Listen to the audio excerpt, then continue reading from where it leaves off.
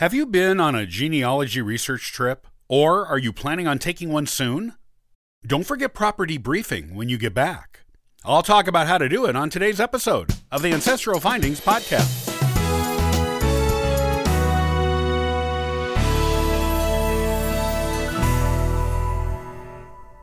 So, you have been on a genealogy research trip.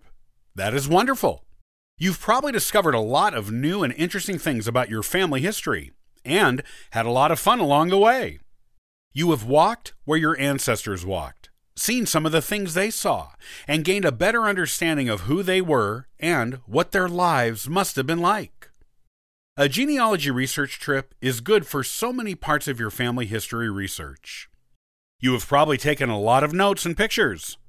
When you get home, you need to debrief the information you have collected right away so you can make sure you remember it and make sense of it for the future construction of your family tree. Here's how to debrief after a genealogy trip. Label pictures right away. This should be the first thing you do because the details of those photos are likely to be the first thing you forget. Whether they are physical or digital photos, label them with the following information. Date the photo was taken. Where it was taken. Who is in the photo? Include maiden names in parentheses on married women. Any special occasion for which the photo was taken, if applicable. Organize your photos. Once you're done labeling your photos, you need to organize them.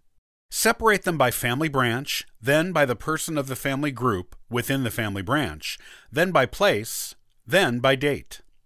Put them in photo albums or in digital photo folders according to this organization method.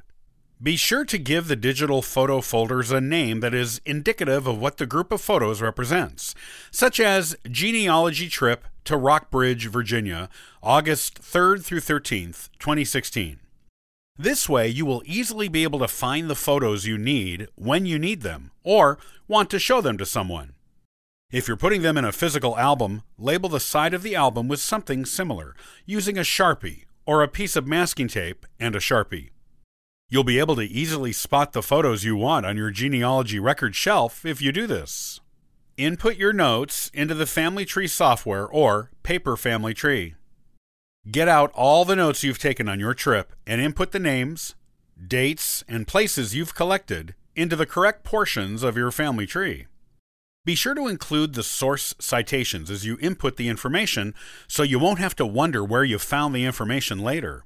Having the source citations also makes it possible to publish your research in a scholarly genealogy journal later if you decide to make your research public. You should either have photos or photocopies of the sources of your information that you took on the trip, or the sources should already be written down in your notes. Be sure to collect sources for every piece of information you find on your trip and include it as you input information, because this means you don't have to go back and do it later. Just get it done now, and you'll have a nicely researched family tree with as little extra effort as possible.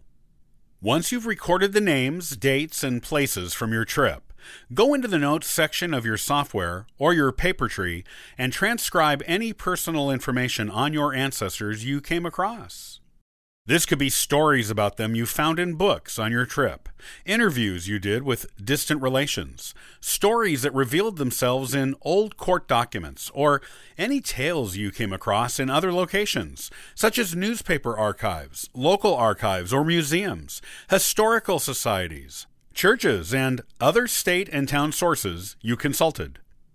Be sure to add a source citation either at the beginning or end of any personal story you tell about your ancestors. Properly store and label artifacts. If you were lucky enough to come home with an artifact associated with an ancestor, such as the one that was given to you or that you purchased or even found while doing other research, take steps to protect it once you get home. Label it in a safe way that won't damage it, and include information on who it belonged to, when they owned it, what it is, and where you found it. Store it in a safe place, either on display or in storage with other genealogy artifacts from the same person or branch of your family.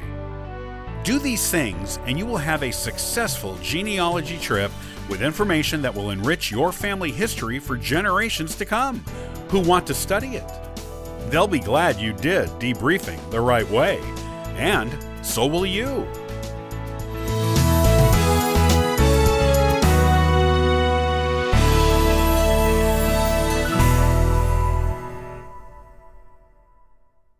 Thanks for listening and subscribing to the Ancestral Findings podcast.